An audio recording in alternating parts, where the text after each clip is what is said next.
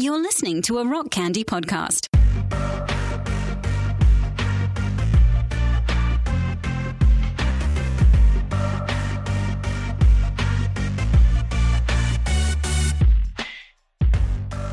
This is Sacred Tension, the podcast about the discipline of asking questions.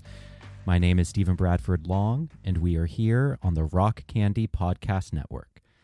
For more shows like this one, go to rockcandyrecordings.com. I just looked, by the way, at the episode count. I am just shy of 200 episodes. So I have said that opening line 200 fucking times. So do you hold the weekly or I try to do weekly. Yeah. Anyway, this is Stephen Bradford Long, and before we get started with Lucien Greaves, I have to thank my patrons, as always. My patrons are my personal lords and saviors, and I could not do this show without them. They maintain my debilitating content creation addiction.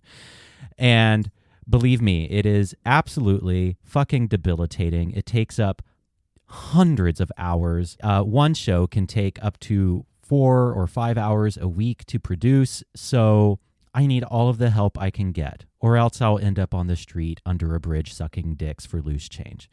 Nothing against that. I just don't want to do that to fund my podcast. You don't want to. I was saying you could still do that. That's true. I want to? Maybe just not under a bridge. All right. So for this week, I have out in the rain. Rain is fine. Rain is fun. All right. So for this week, I have to thank Michael Samael, Nix Ward, and FV. Thank you so much. I truly could not do this show without you. And for listeners who are interested, just go to patreon.com/Stephen Bradford Long. For $1 a month or $5 a month, you get extra content every single week, including my House of Heretics podcast with the former Salvation Army officer turned Christian heretic, Timothy McPherson. We talk about various things: news, theology, Christianity, Satanism, philosophy, meditation, whatever is on our mind that week, very often from our dissonant perspectives. He is a Christian, I am a Satanist. It's always a good time. Patrons also get to listen in and join in on the conversation via the chat every Wednesday morning. It is always fun. All right, so if that interests you, go to patreon.com/Stephen Bradford Long. There is also a link in the show notes. Lucien Greaves, co-founder and spokesperson for the Satanic Temple. Hello, welcome back. Well, good to be back. Thank you. Yeah, a lot has happened since we last talked on this show. And where would you like to begin?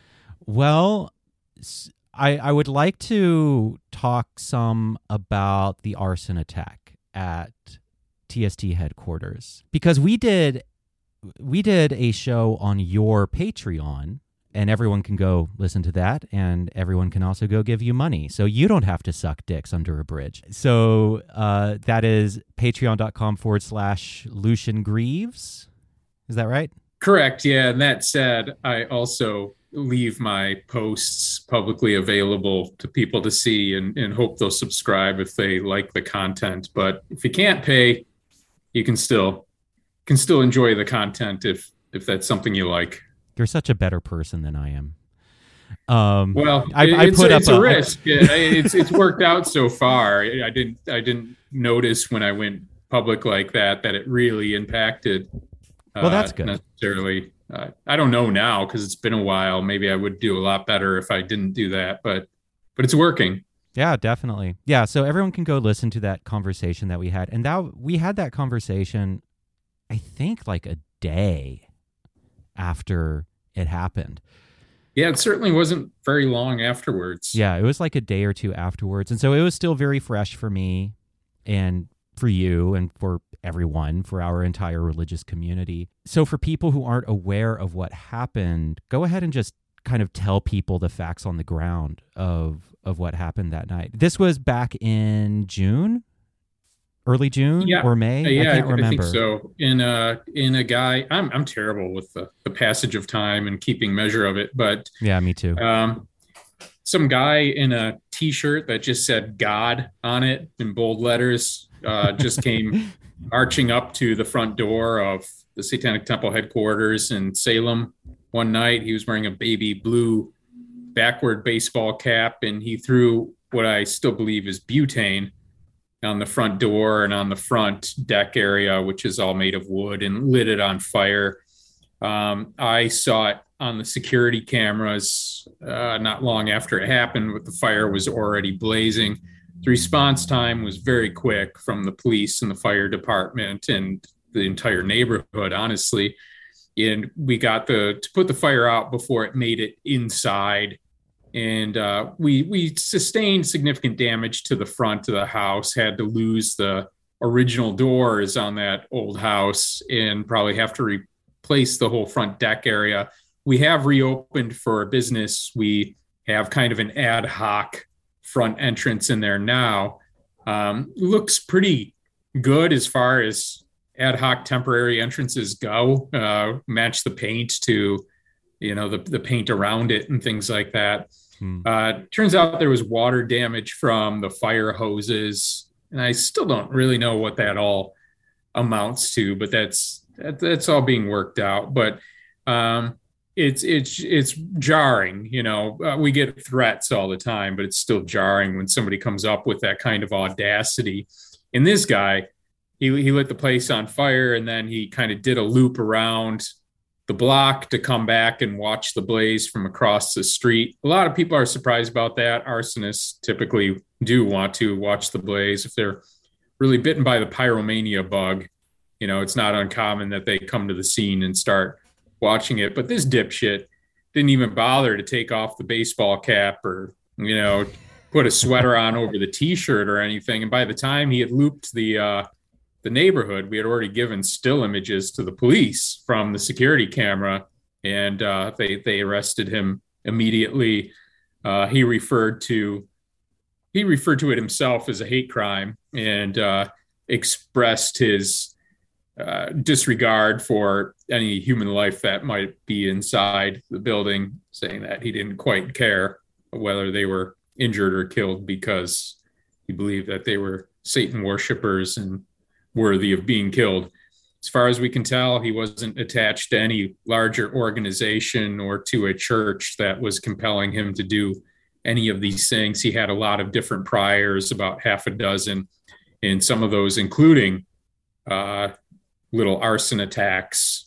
So he was clearly a deranged guy, doesn't seem to be part of a larger movement, but of course there's a lot of hysteria now and polarization and extreme rhetoric floating around. So it still puts us in a very insecure environment overall. Yeah. No, I mean, it's scary. During our conversation on your Patreon about it, I was so furious about it because the Salem headquarters, it is just a building, but it's also kind of a significant religious space for our community. It's for lack of a better term, sacred in that way. And there's the gorgeous art there. There's the Baphomet statue there. There are people who work there. So, it's an important space. And there's just this kind of deep feeling of rage at a significant religious space being violated in that way. And I was super mad about that because I feel like it's pretty core to TST's tenets to never infringe upon the rights and space of others. But we live in a culture where others could do that to us. And so I came into that conversation really mad. And you kind of talked me down from that. You kind of talked me down from that rage because I went into that conversation basically saying, and I said this at the beginning of that conversation, this is about pluralists against theocrats. And you said, no, this is more complicated. This guy is not representative of Christians. This guy is we don't really know much about him. Talk some more about that. Your thoughts about what is a healthy way to respond to this. And I'm not saying that anger isn't healthy. I mean, anger is completely understandable and reasonable and human and acceptable, and it's a feeling. There's nothing wrong with it. It's a feeling. Feelings are neutral. But in terms of how we collectively respond to something like this, what are your thoughts on how to respond well and healthily, especially in a culture that's already so polarized? Yeah, I think the knee-jerk reaction is to try to categorize this guy, and especially, when he comes up wearing a God T-shirt, it doesn't seem irrational to say that this is what you get from extreme Christians or whatever. But when you look at the background and see that this guy had priors, including, throwing a burning flag on a cop car, and, at that point, when he did that, like 2 years ago, you could see commentary from people saying, yeah, fuck the police or whatever. And and obviously this guy isn't the liberal hero that crowd took him for either, So I don't think we should give him the credit of putting deep thought into the justifications he's using to enact whatever antisocial behavior he's exhibiting. Right. I mean, there's deeper problems there. And a lot of people use whatever they can to justify these types of things that they want to do. And I think it's always a mistake to give them the credit of a larger philosophical position that they might not be representative of at all. I think sometimes when we see warring factions out on the streets too, like when you see Portland protests, and you sometimes see Antifa versus Proud Boy militant Nazis or whatever. I'm not entirely convinced that on either end there you would have people easily changing sides of the divide just to be somewhere where they can punch somebody and break windows and cause havoc, And I think it's just a real mistake to give them the protection of a higher moral standing that they probably just don't have, and we shouldn't be. I just don't feel like whichever side of the divide we're on, we should be that accommodating to our vandals and our criminals and other people who are, maybe just happy to cause destruction and harm in other people's lives. Right. And if there is an ideology there, maybe it's just a cover for kind of a deeper antisocial impulse or what have you. Right. I mean, I'm not going to pretend we're never going to see that on the Satanist side either. I see dumb comments on social media from people saying like, well, we got to burn down a church and things like that. And it's like, no, that's not the way. And that's absolutely not the way. Well, and, I was just thinking about this, listening to you talk, how I have to take, annoyingly, it's always so annoying to take the higher road. But, I don't like it when some lunatic who calls himself a Satanist is suddenly held up as representative of Satanists. Like, right, that happens all the time. That happens all the time. I mean, here in North Carolina, there was this guy named Pazuzu who he was out in Winston-Salem, I think, in the Winston-Salem area, and he was awful. He was absolutely fucking monstrous and did horrible things, and he called himself a Satanist. And every religion has people like that. Every religion will have dangerous, deranged people like that. And I don't like it when Richard fucking Ramirez, the Night Stalker, is held up as a representative of Satanists because he called himself a Satanist, or someone like Pazuzu. And that therefore means that when this happens, when someone comes wearing a God t-shirt and tries to commit an act of arson, I need to equally I need to adhere to that same principle and practice some charity and say maybe this guy has other stuff going on. I don't know what his ideology is just because he's wearing a God t-shirt. I don't know where he's coming from. I don't know a thing about him. Right, and his ideology might change day by day, depending on what he feels gives him that kind of carte blanche to act in such a thoughtless way, to act upon his pyromaniacal impulses or whatever. I was just really touched that the Salem community came together really quickly in our defense and unambiguously, stood by our side. And the mayor released a statement, almost immediately condemning the attack. And, Wow. that was really gratifying. The real world was very nice about the whole thing. You got to give it a few days and be on social media before you see people denigrating us for crying about it, as I was seeing, and we hadn't really said anything except, to respond to press outreach and things like that. But all of a sudden a narrative cohered that showed once again how some people will just never take us seriously as a religious minority and just don't really understand what it means to be under threat of death and have people coming to burn your house down, to the point where they still think we're getting a laugh out of all of this. Yeah, no, I mean, the idea that there's anything ironic about my Satanism, I've ranted about that for years now, so I won't rant about it now. Talk some more about the response that you got from the Salem community. Did other religions in Salem react, and how did they react? Did any Christians and whatnot, how did they react? Well, unlike Boston, where if we have an event, Catholics will come out in full regalia to protest. Salem, which is not terribly far off, has a larger Unitarian population, and they never really have a beef with us. I don't know if they reached out, but to be honest, there was a lot of outreach. So I'm sure I missed, certain things. So I don't want to say that other religious groups did not, but,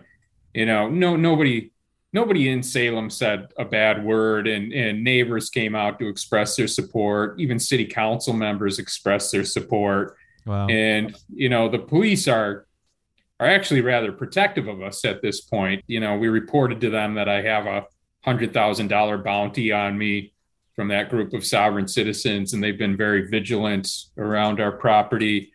And, it's nice when you get that kind of serious response. And like I said, it was within minutes that there was full mobilization to the headquarters after this asshole dropped the match. How did you find out? Did you, I think you said during our Patreon conversation that you just looked at the camera and there's just engulfed in flames.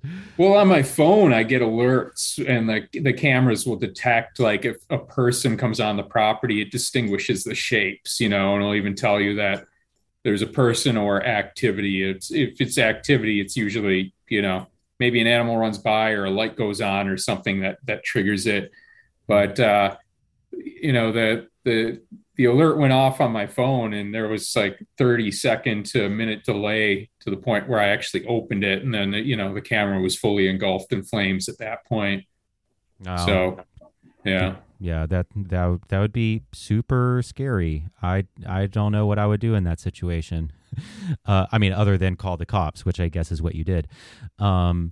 And they had already been called. The Right. delay was very minimal, and still at the other end of 911, they were saying we've already got response team on the way. Yeah, it sounds like the response that you're practicing to this is a bit of stoicism and being choosing to not jump to simple narratives, even in the face of a potentially really dangerous situation, and to not jump to polarization. And I think that some people who are new to my podcast and to TST might find that surprising, because I think a lot of people on the outside look at TST as a very extreme group that is just pushing and trolling and so on and so forth. And I don't think that's correct. And it sounds like what you are advocating is a more compassionate response to the situation. To be fair, I was on a different podcast recently that I don't think aired, and I expressed my desire to beat Alex Jones till he shits himself. So, Hey, you know, me too. I Me can have too. that mean streak too. Oh, So, yeah. I am right there with you. I mean, especially right now in this, especially right now in this climate where it feels like just everything is falling apart. It feels like so much is up in the air, and we can move on from the arson attack. But do you know of the cost for repairs? Do you know like how much damage was actually done? No, I actually need to check in on that and see what insurance is covering and what, you know, a lot of people reached out offering support, and it was hard to tell them what to do because I had no idea how these things resolve themselves. And we did have an insurance assessor come out, and last I knew, you know, of course, there was the issue of the water damage and things like that. But I think it's resolved. I'll let you know if there's more to be developed there or whatever. Mm-hmm. But I still don't think we've talked to contractors about replacing the front wooden deck area, which it's my understanding that we'll have to replace the whole thing because the support beams under it run parallel to the house and across the length of the entire thing, and they were significantly eaten through by the fire and perhaps damaged by the water or whatever. But we haven't really gotten to that point yet. But it's nice that we're open for business. You know, Salem's rather a tourist town, especially October is the peak season. And when it's not summertime, when it's not the warmer weather, which is a limited period of time, and in Massachusetts, it's dead, you know. So to be shut down, you know, if we were shut down through the rest of the summer, that would be catastrophic, but that's not the case. Good. I'm glad to hear that. And I'm just so glad that no one was hurt and that response came as soon as they did. So about a week after the arson attack, Roe v. Wade was struck down. Right. A week or two after. I don't remember if it was a week or two after. It was sometime. Like you said, time is warping. Right. I can't keep track of when anything happened. And, you know, I'm cautious to talk about this because we're two cis dudes. We don't have uteruses. We don't have any childbearing potential unless something truly, you know, unexpected and miraculous happens. And you know what? Fuck that. I'm really sick of people bitching about that. It's like you don't understand the dire situation you're in if you're going to shit on allies like that. And I am fucking sick of that at this point. I'm sick of people saying you're the wrong person to jump in on defense of this. And we're hearing a lot of that now. And it just really does say to me that there are a lot of people who don't understand clearly the situation we're in. And I felt that at the point where we started getting a lot of criticism for having a First Amendment lawyer who had also represented alt-right clients, and people saying that this stain was somehow a reflection of us, and somehow this lawyer's clients were indicative of the nature of TST in some way, rather than indicative of what the job entails when you're a lawyer. And sometimes if you're a criminal lawyer, you defend criminals. And if you're a First Amendment lawyer, you know, you are also going to defend, you know, odious speech. And it's about due process. It's about seeing what precedent is set and knowing exactly where the boundaries are.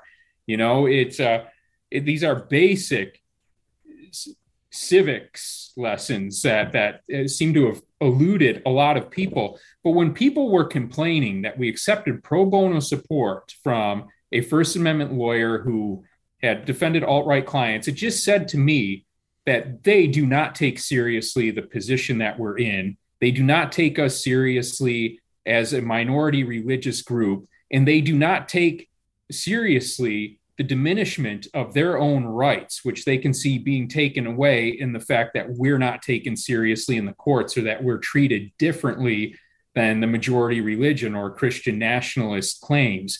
If you're starving and somebody offers you food, you don't ask them how they voted before you accept it.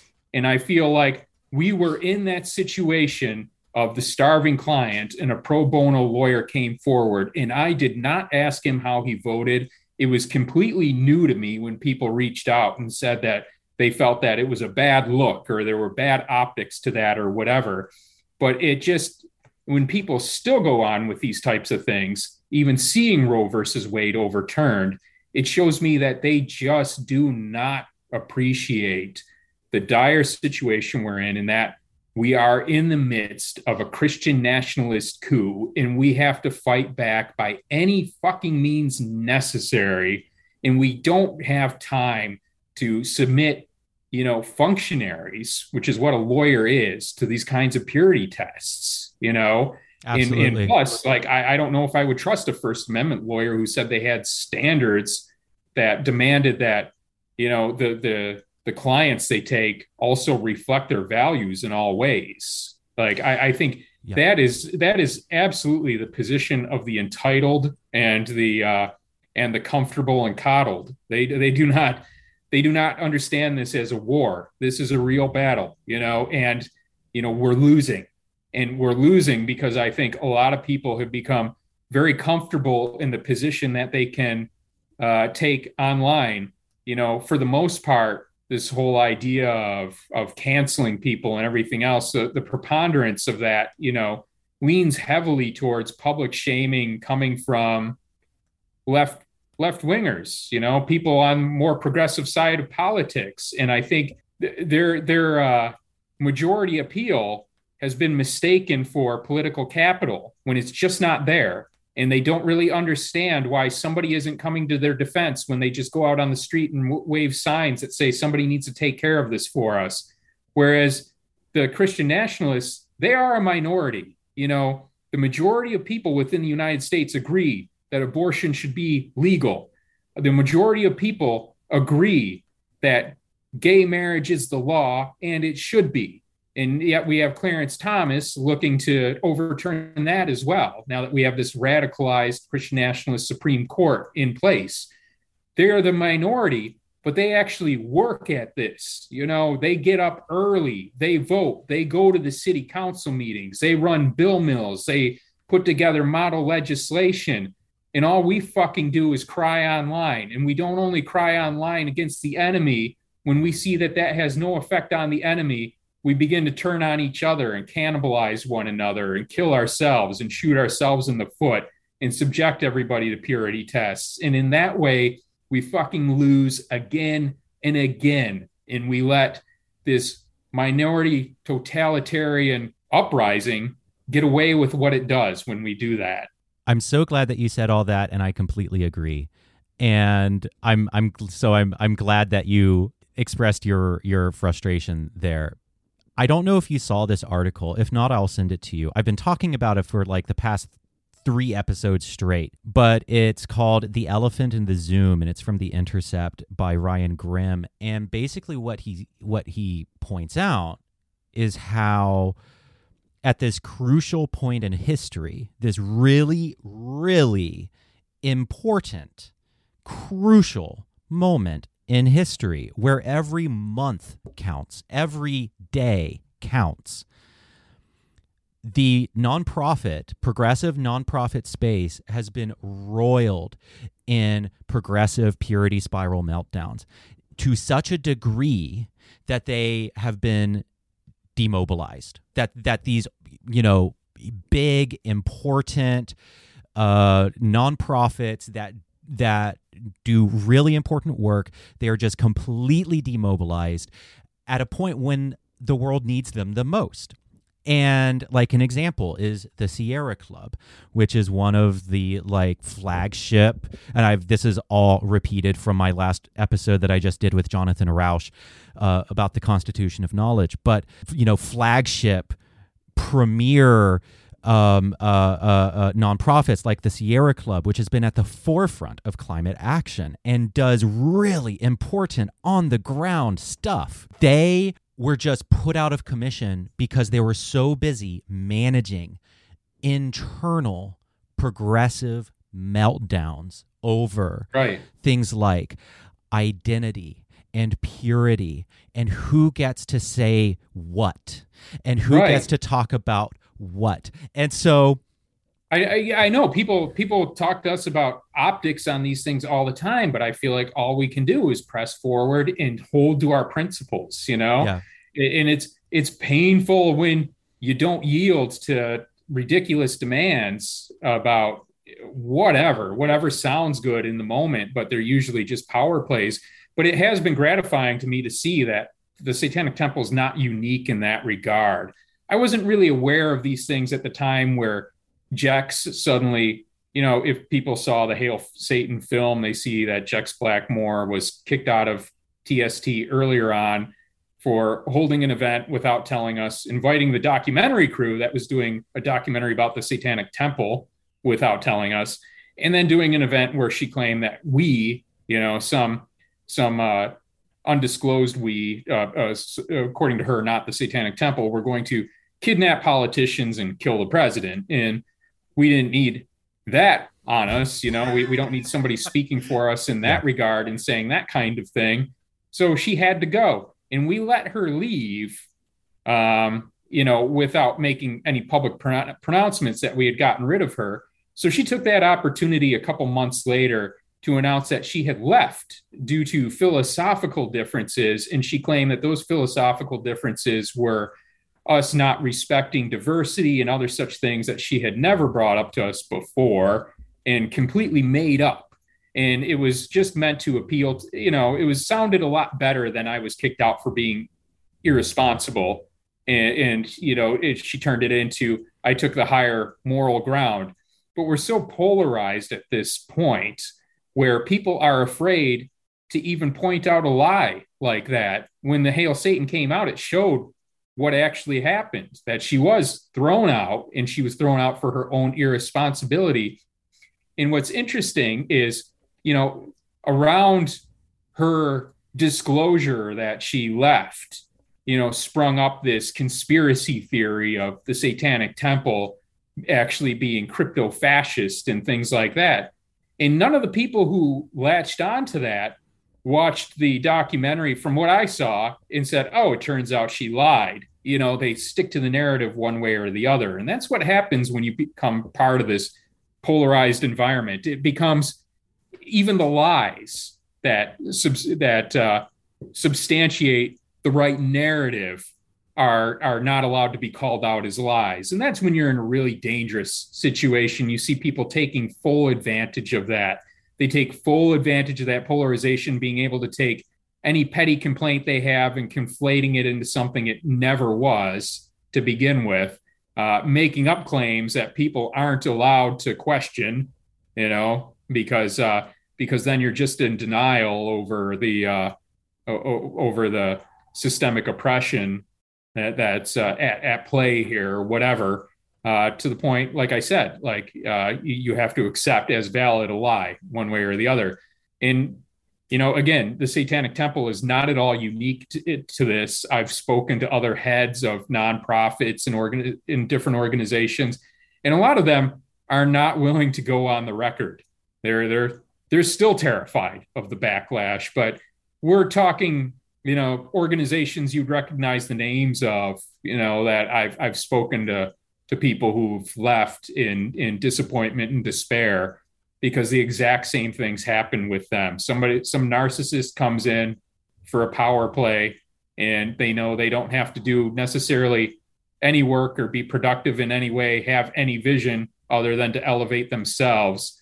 And they don't even have to belong to a marginalized identity group, so long as they claim they're speaking for them, which they often do.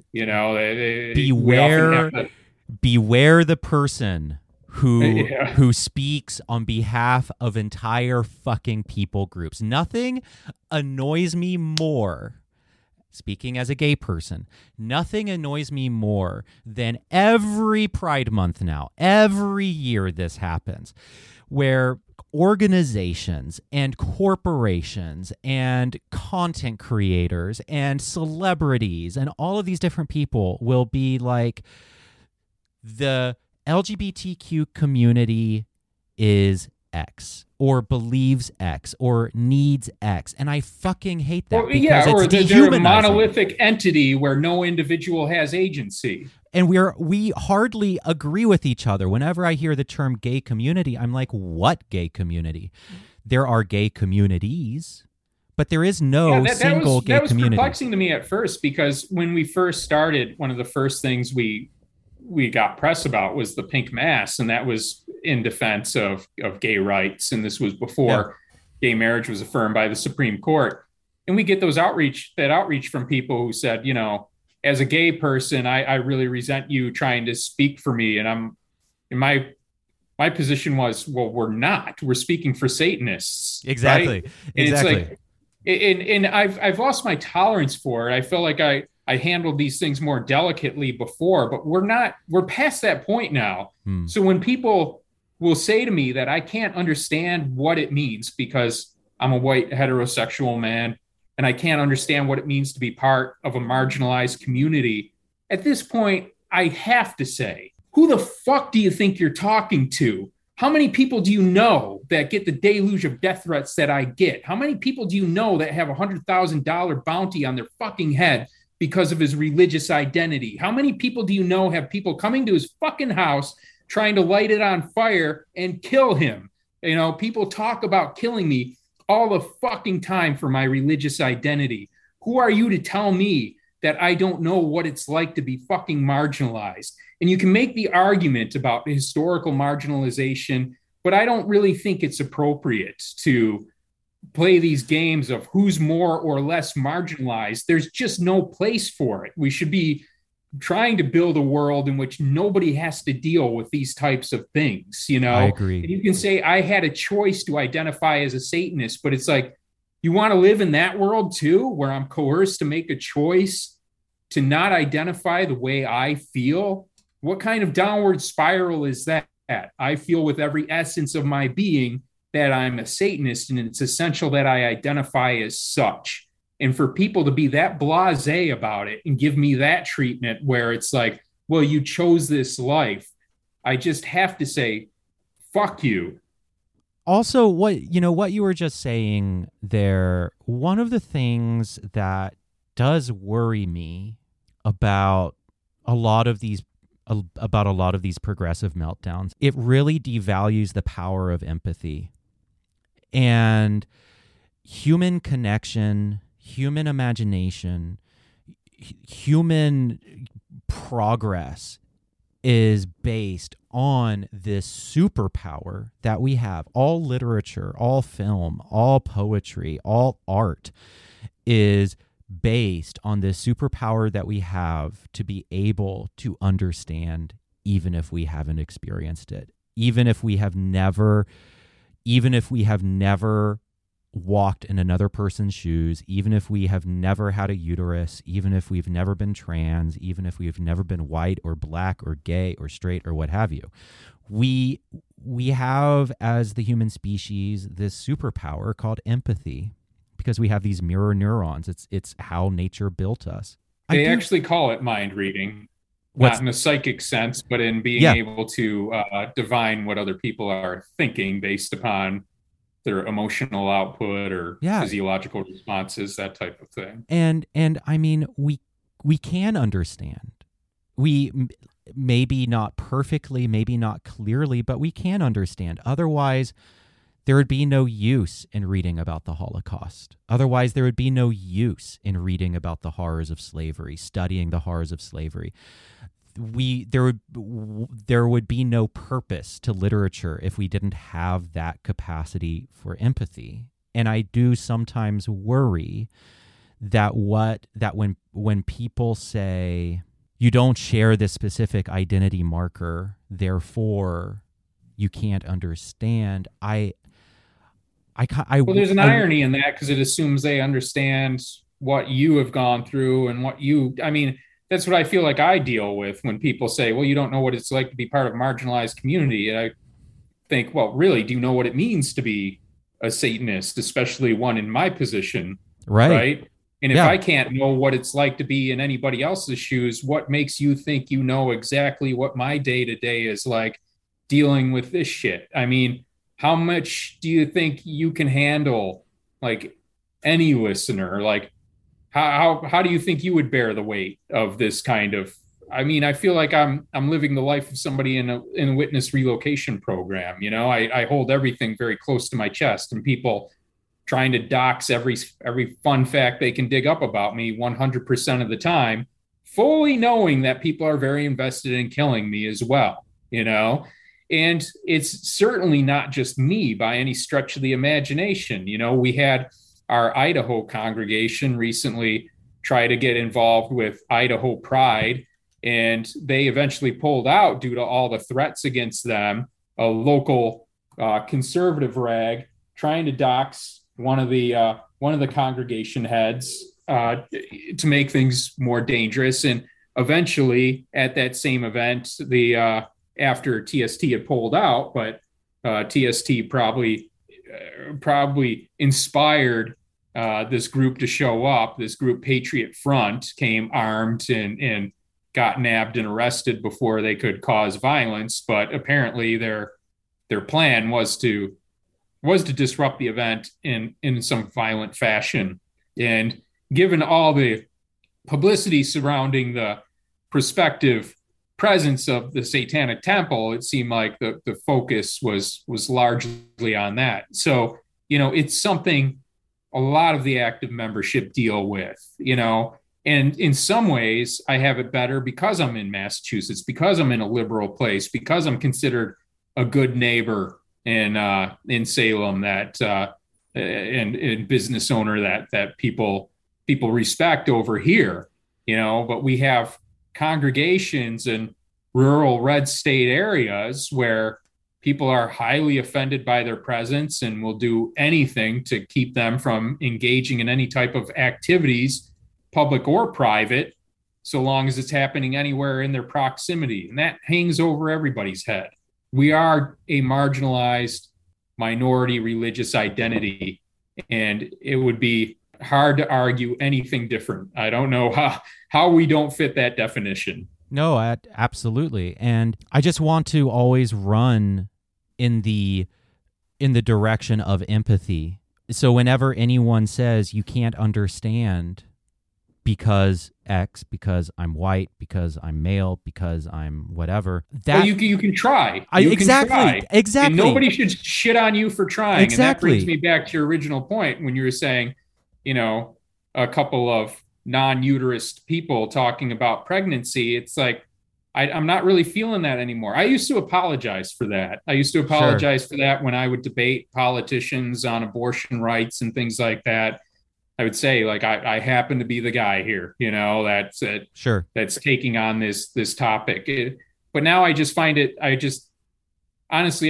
so inappropriate now. I find it to be, to me, it honestly feels complacent and entitled to feel like you can pick and choose your allies to that degree of filtering, you know, that you want the perfect picture of whatever, you know, anytime something is addressed. You know, we need all hands on deck at this point, and I'm one of those people. Yeah, me too. And, you know, I'm so glad that you interjected when you did. And the sentence that I was going to finish is the sentence that I was going to finish there was, you know, even though we don't have uteruses, we aren't of childbearing potential, and I hesitate to talk about it because of that. However, this is bigger, and this affects everyone. The decline of Roe v. Wade, the reversal, the death of Roe v. Wade affects every single person regardless of their identity, not least because it takes two to tango, not least because males are involved in the act of procreation, you know, that there is a connection there, but also because this affects privacy, this affects sexual freedom, this affects autonomy, this could affect gay marriage, right? This is big. Nothing is ever an island, you know, to quote John Donne, no man is an island entire of himself. This affects all of us. And I do want to, I'm the kind of, hand wringing, milk toast, annoying progressive who does care about things like, the language I use and people having adequate voice, not speaking on behalf of others and all that kind of stuff. I don't want to dominate a space that where it is women who are primarily affected. And I don't want to, be the mansplaining male. Like that matters. That's important. But it does affect all of us. And you brought up gay marriage in your thing. So I'm gay. And I guess one of the questions that I wanted to, I don't know, first respond to that if you have any thoughts about that before I go on to gay marriage. I was just thinking, that tired old, whatever you would call it, that little digression where they like to say, first they came for the gays and I wasn't a gay, or first they came for the socialists, nothing, and then they came for the Jews, and I said nothing because I'm not Jewish. And then by the time they came for me, there was nobody to defend me or whatever. I think that should be altered slightly to say like, first they came from the gays, but I'm not gay, so I couldn't say anything on their behalf. Yes, exactly. Then they came for Roe v. Wade, and I don't have a uterus, so I couldn't say anything about that. And then, by the time they came for me, what could I fucking say? Right. Well, and here's the thing about that. I am to my core an Enlightenment liberal, and I don't mean liberal in the political sense. I mean liberal in the annoying philosophical classical sense, in that I believe that the two most fundamental identities, the two most important identities, is the individual and our universal shared humanity. Those are the two most fundamental and important identities. And then there's that whole spectrum in the middle of nationality, religion, male, female, trans, gay, straight, person of color, all of that stuff, all of the stuff in the middle.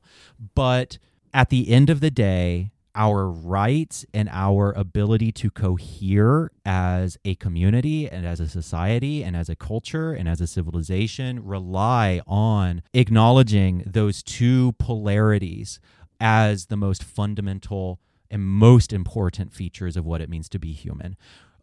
We are an individual first and foremost who are afforded individual rights, and we have a shared human experience, which means that no matter how we look or how we talk or whatever, there's something fundamentally same. There's something fundamentally similar that allows for empathy across the board, right?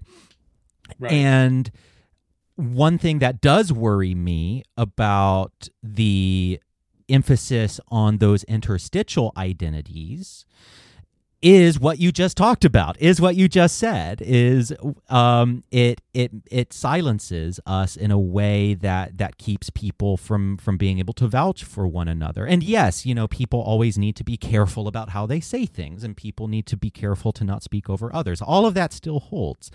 But I really like how you reframed that. They came for Roe v. Wade, but I didn't say anything because I didn't have a uterus. They came for the gays, but I didn't say anything because I wasn't gay.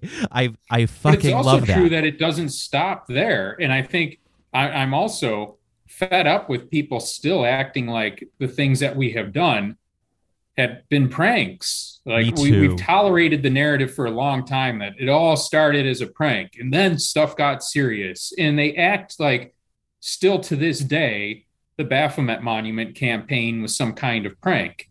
And it's not. At this point, you should see these are all intertwined.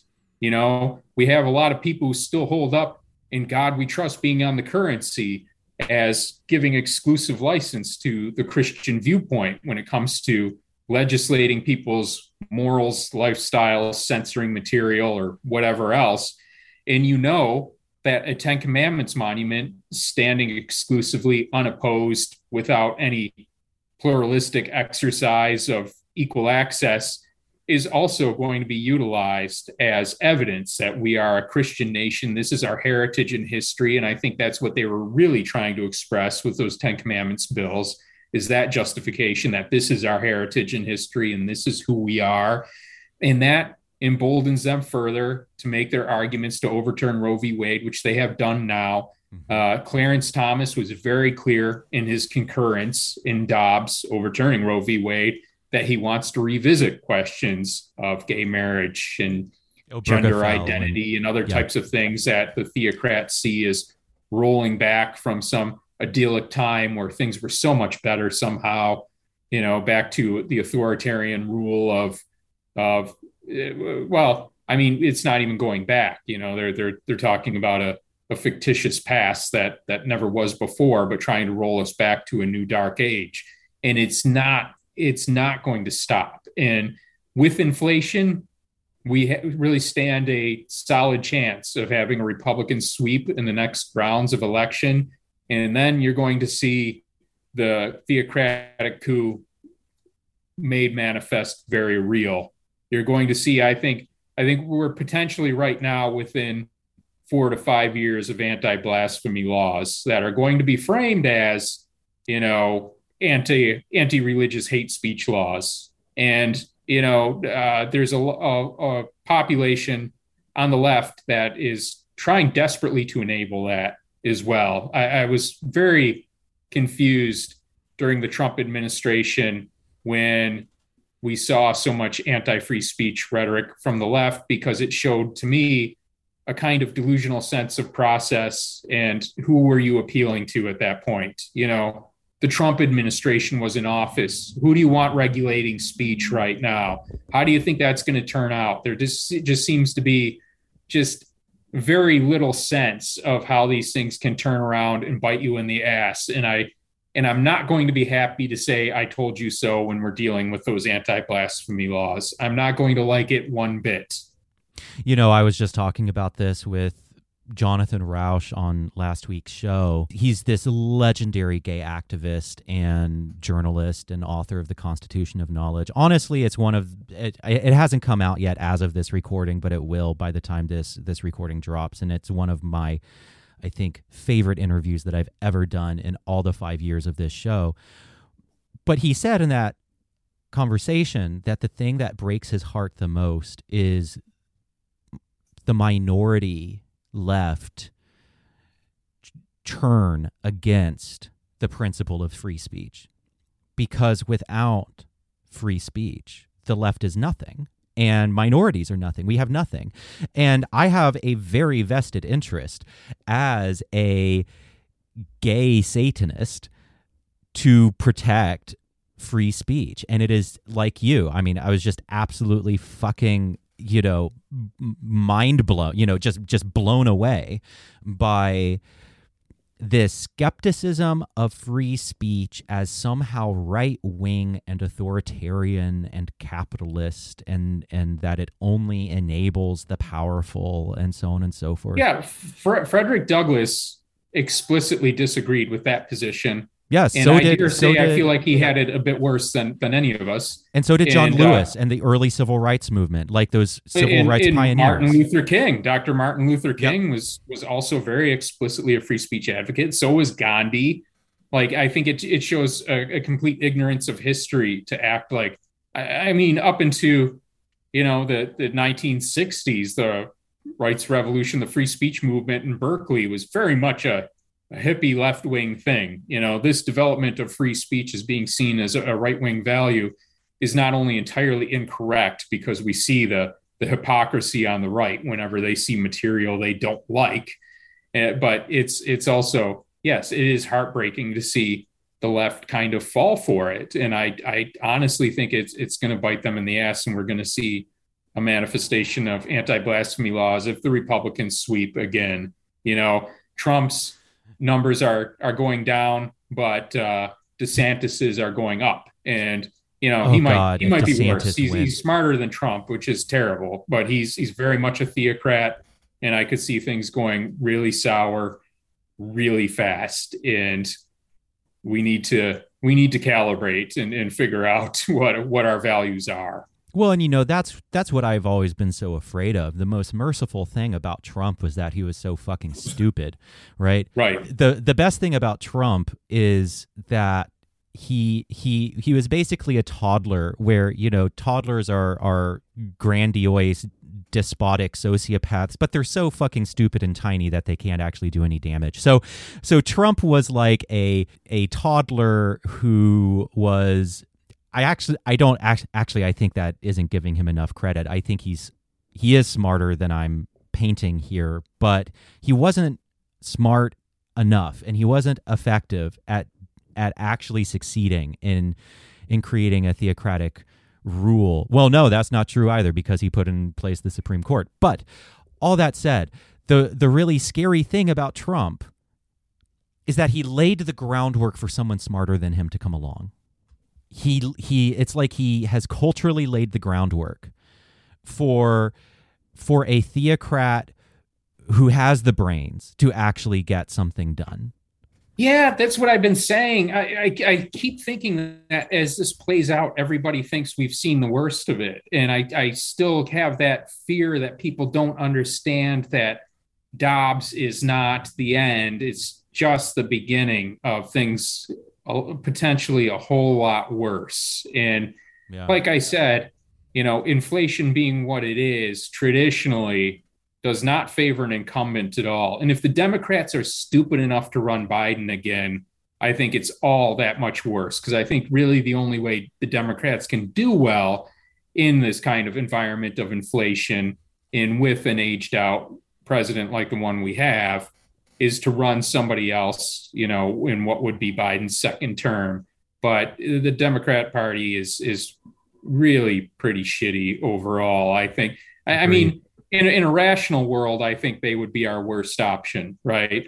But they're orders of magnitude better than the Republican Party. I don't buy that bullshit for a minute that, you know, they're on equal standing at all. You know, we're fighting for our lives against the Republicans. You know, we're fighting for some kind of action and competence from the Democrats. You know, which is far better than dealing with the insults to our democracy that we've had from the Republican Party. But I would very much like to see, you know, a third party, a fourth party, the complete dissolution of the Republican Party. But I think the two-party system has been entirely debunked in these circumstances. When you have all the deliberation falling along party lines, you know, I think the introduction of more parties is absolutely necessary to completely necessitate negotiation and crosstalk, you know. And with the two-party system as it is now, we're not going to see that, I don't think, ever again. Yeah, everyone go read The Constitution of Knowledge, where Jonathan Rauch talks about systems of compromise that enable a genuine progressive forward movement, and that don't just enable compromise but require hard disagreement and somehow finding in the middle, meeting in the middle, and creating a system that enables that. That's what we need, is a system that actually enables, you know, that kind of forward movement and away from theocracy. I'm going to be grifting for Jonathan Rauch's book, by the way, for the rest of time on this podcast, so all of you can just get used to it. So you might as well just get it over with and go ahead and read it. I wanted to bring up gay marriage. I don't know enough about law. I meant to ask, you know, because of TST, I have, you know, lawyer friends. Stephen, yes, 1,000 times yes. How concerned should we be about the decline of gay marriage? Or the reversal of gay marriage? How? Because there are already people saying, no, we shouldn't be worried, this is fine. And I'm looking at like the thing that Clarence Thomas wrote, the opinion that he wrote, and I'm like, I'm not understanding why we shouldn't be concerned. I don't understand why somebody wouldn't be concerned either. I am very concerned, and they are emboldened. And you know, Clarence Thomas knew that there was going to be outrage over Dobbs, over the overturn of Roe v. Wade, and took that as an opportunity to signal what's coming next. And there is absolutely no reason to not take him seriously on that. If somebody thinks that after overturning Roe v. Wade, that questioning or overturning the right to gay marriage is still somehow off the table, you're insane. You're delusional. Yeah. You're not accepting the world that we're in right now. You're blind to what's happening around you. So what's the And path I feel like forward? I'm in this Twilight Zone world where, I'm surrounded by people who just don't get it, just don't get that this is happening. And I feel like we saw it coming a long ways away. I think other people feel like we just happened to be here when shit got serious and we've laughed our way to this point the whole time. But I feel like we saw it 10 years ago when we started doing what we were doing. And it was that serious and vital for us back then. We saw the writing on the wall. And now this is where it's turned out. And I used to talk about this, earlier on with the Satanic Temple, and people kind of brush it off as kind of a bit hysterical and a bit radical, and now here we are. Yeah, no, I've been talking about it forever on the podcast as well. And yeah, so what do we do? What's the path forward? Because we're in this for the long haul. So what are strategies moving forward to as individuals and collectively? Well, we have to stop with that bullshit where, we keep saying you can't fix the system from within the system, or you can't change the system from within the system. And, I keep telling people at this point, like, that's what we just fucking saw.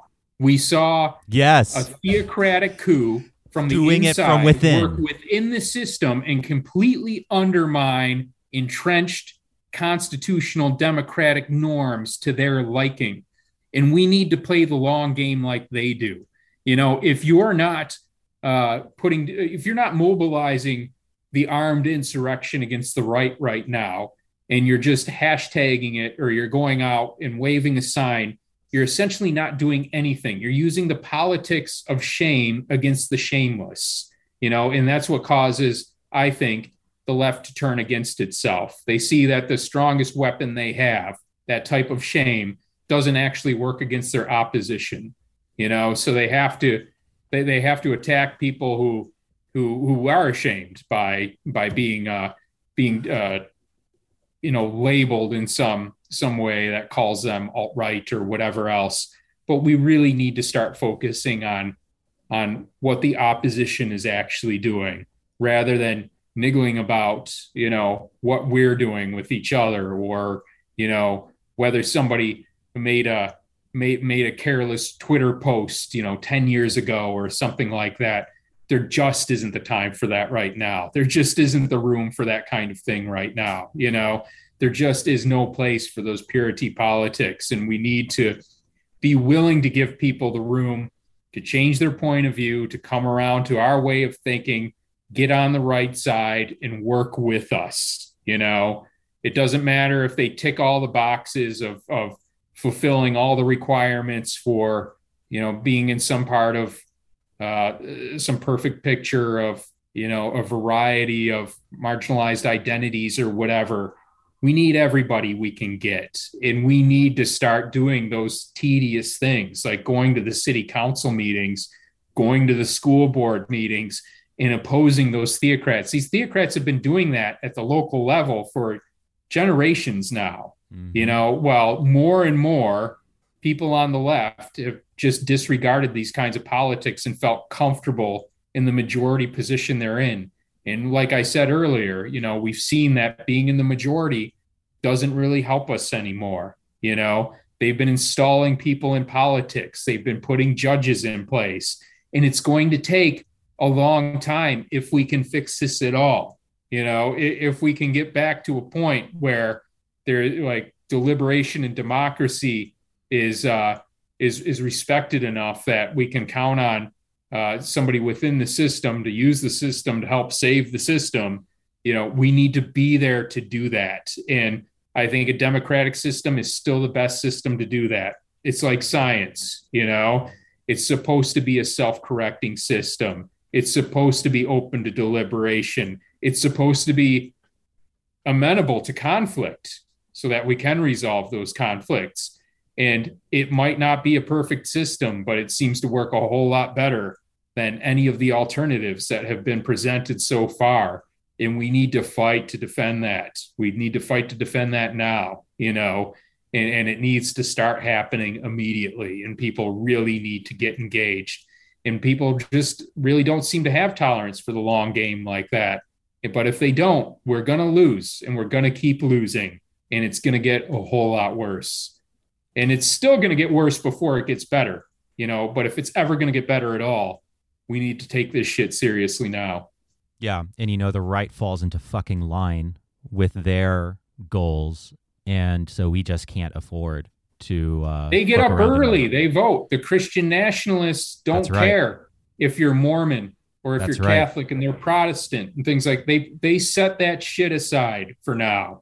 And they're making the most horrific gains that we could possibly imagine because of it. Yeah. And I think it's worth dwelling, by the way, on that point you just made. Catholics and Protestants being able to put aside their differences for a political cause. That is like a conflict 600 years that goes back literally centuries and has been violent and bloody, and there's still a lot of animosity between Catholics and Protestants. They're able to put that shit aside, and if they're able to do it, then fucking hell, socialists and social democrats and liberals are able to do it. Right. We have zero excuse. Things are so bad right now. I have a friend who was attending a class at Harvard where Bernie Sanders was a guest speaker, and people were decrying him as a fascist because he didn't support defund the police. And honestly, you're not going to get anywhere with that kind of attitude when you can't even express skepticism towards a tactic as being the best way to reach a common goal. Yeah, that's right.